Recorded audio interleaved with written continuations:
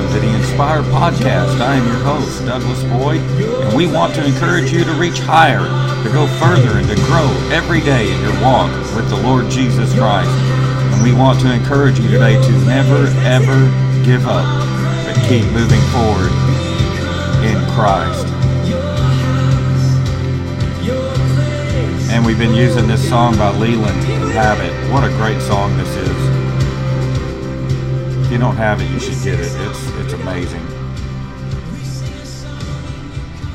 Thank you so much for being with us today. My name is Douglas Boyd, and the purpose of this podcast is to inspire you, to encourage the body of Christ, to just lift you higher in the Lord and help your everyday life by teaching and putting out the Word of God. You know, the Word of God has the power to transform us and to change us if we receive it into our hearts. And that's what we're going to be talking about today, the power of the Word of God. And if you don't have our podcast, please look for our podcast on your smartphone or computer. It's Douglas Boyd, Inspire with Douglas Boyd, and we would love to have you be part of our podcast family. And the power of the Word of God. Let's jump into it today, why don't we?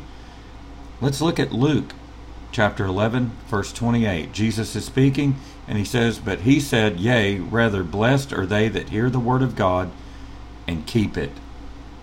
Blessed are they that hear the word of God and keep it.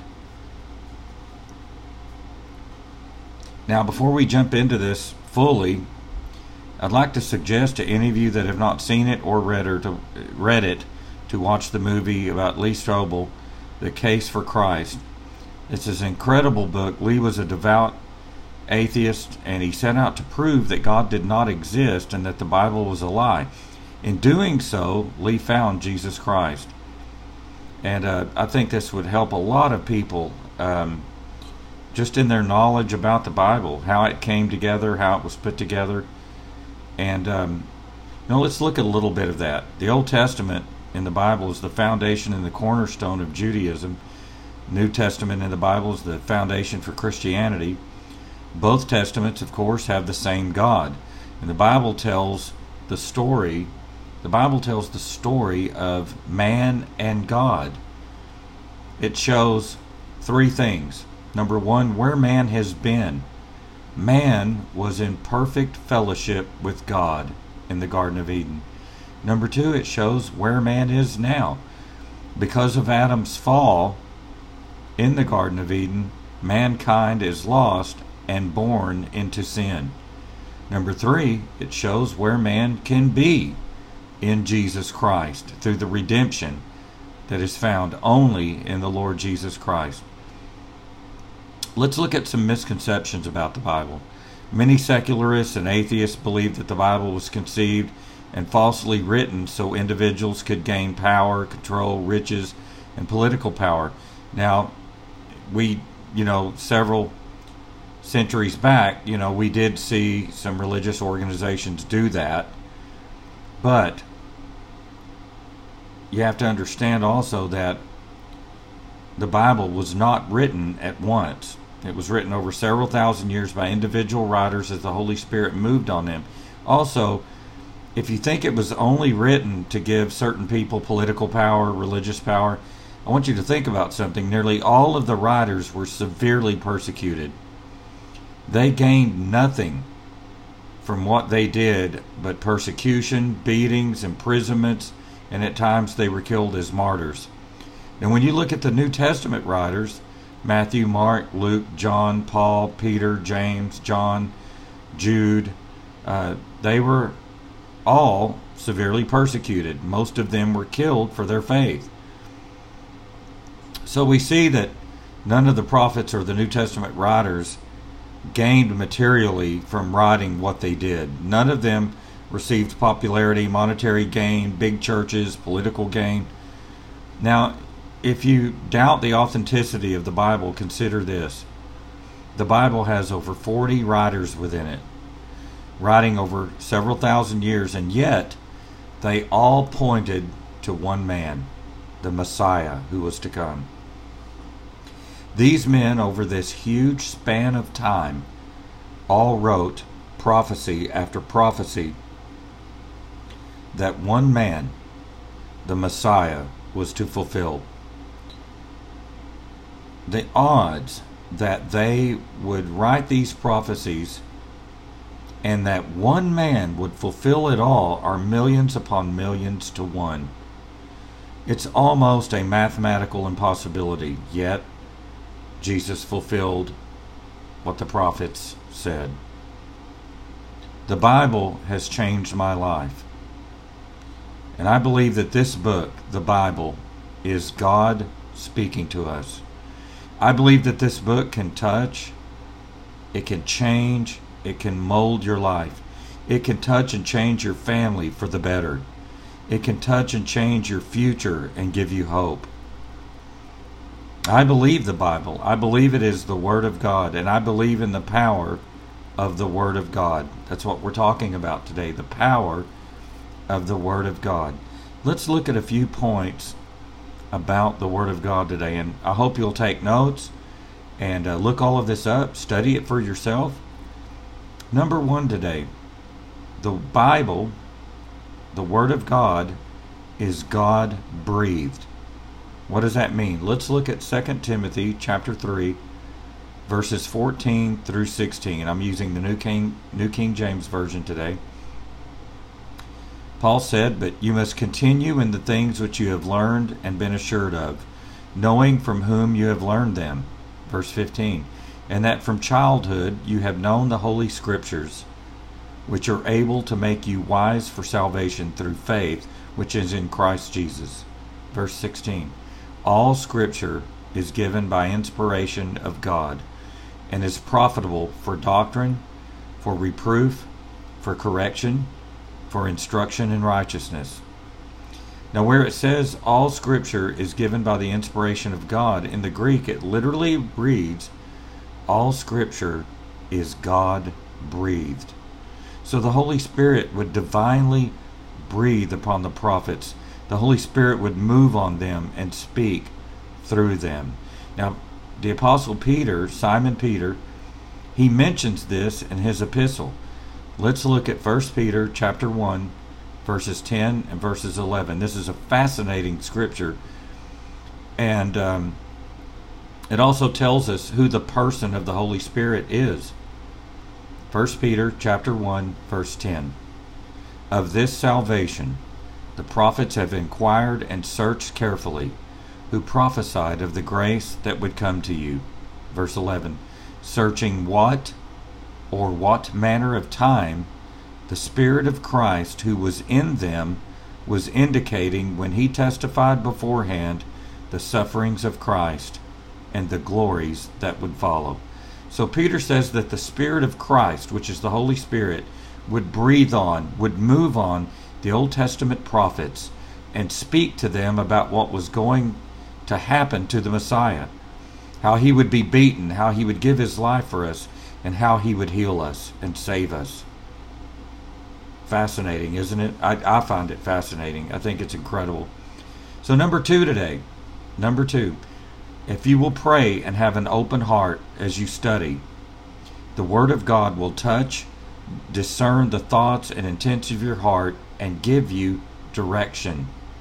If you'll pray and have an open heart as you study, the Word of God will give your heart direction. Hebrews chapter 4, verse 12. "For the Word of God is living and powerful and sharper than any two-edged sword, piercing even to the division of soul and spirit, and of the joints and marrow, and is a discerner of the thoughts and the intents of the heart." That, my friends, is a miracle.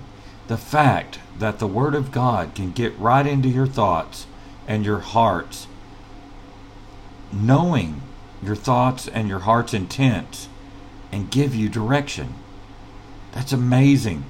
Let's read that same verse, Hebrews 4 and 12, from the Amplified Version. "For the Word of God is living and active and full of power, making it operative, energizing, and effective.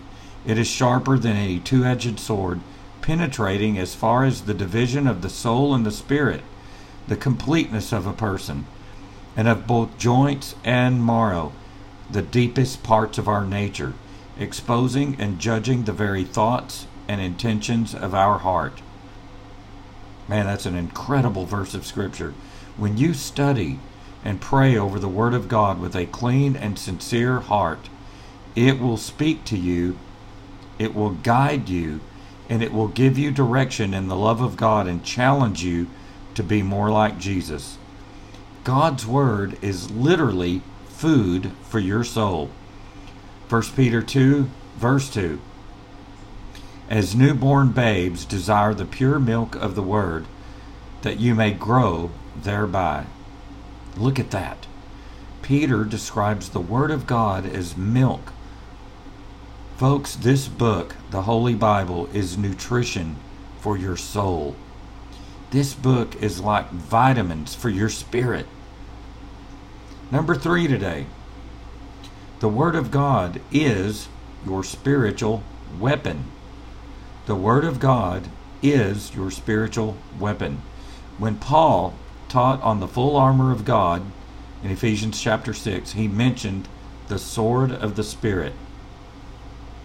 Ephesians 6 and 17, and take the helmet of salvation and the sword of the Spirit, which is the Word of God.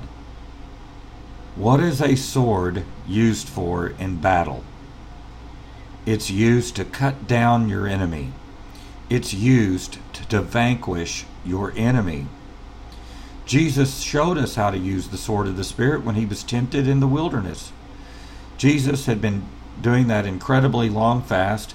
Satan comes against him, and over and over and over he told Satan, "It is written." And every time he quoted the Word of God, "It is written," Satan was buffeted and pushed back.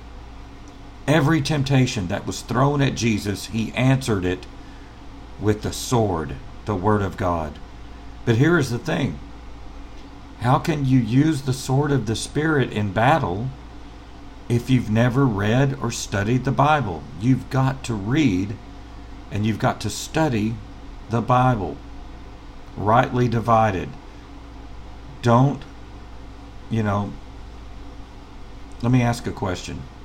I was going to say something else, but let me ask a question. How many times did you open the Bible and read and study it last week? Studies have shown that most Christians very seldom ever actually study the Bible.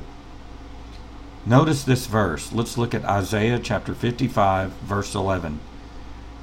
So shall my word be that goes forth from my mouth. It shall not return to me void. This is God talking. He says, but it shall accomplish what I please, and it shall prosper in the thing for which I sent it. So knowing this, that when God's word is spoken, it will not return void, it will not return empty, but will accomplish what God pleases, and it will prosper and make well what it touches, then what should be coming out of our mouths? The Word of God, the bread of life. When we read the Word of God, it is the bread of life. Number 4 today, the power of the Word of God. Number 4, Jesus is the Word of God. Jesus is the Word of God. Is that how you view Him? Do you see Him as the Word of God? John chapter 1, starting in verse 1, says, in the beginning was the Word, and the Word was God. And the Word was with God, and the Word was God. Verse 2, He was in the beginning with God. Verse 3, all things were made through Him, and without Him nothing was made that was made. Verse 4, in Him was life, and the life was the light of men. Verse 14, and the Word became flesh and dwelt among us, and we beheld His glory, the glory of the only begotten of the Father, full of grace and truth. And then verse 17 says, for the law was given through Moses, but grace and truth came through Jesus Christ. Jesus Christ is the Word of God. He is the visible manifestation of the Father in a bodily form. As Paul put it, He is God, 1 Timothy 3:16. He is God manifest in the flesh. He is the first and the last, the beginning and the ending, the one who is, who was, and who is to come, the Almighty. When you look at Jesus, you are seeing the one that spoke this universe into existence and created the heavens and the earth. When you see Jesus, you are seeing the very one who spoke and breathed upon the holy prophets of old and gave them the words to write down for a future time. When you see Jesus, you see the very image and essence of God manifest in the flesh. When you see Jesus, you see the love of God personified. When you see Jesus, you see God's plan of salvation and deliverance, redemption, healing. You see it all in Jesus. He is the Word of God. When you see Jesus, you see the Word of God alive, and you see it breathing. Isn't that incredible? This has been a little bit shorter study for us today, but man, I think you'll get a lot out of this, especially if you'll take notes. Look these verses of Scripture up. The Word of God has the power to change your life. It has the power to change your situation. The Word of God has the power to change your family. The Word of God has the power to transform the way you think. Oh, my friends, I'm telling you, you need the Word of God down on the inside of you. Let's pray today. Father, I praise you. I thank you for your Word today. I give you praise. Lord, I just ask that this Word would get down in our hearts and in our spirits, that you would change us by your mighty power, by your mighty Word. In Jesus' name, amen. Thank you so much for being with us today. We sure do appreciate it. And if you have not subscribed to us, please do so. It's Inspire with Douglas Boyd. We want you to be part of our podcast family. And until next time, may you grow in the Lord Jesus Christ, and may God's greatest and best be yours.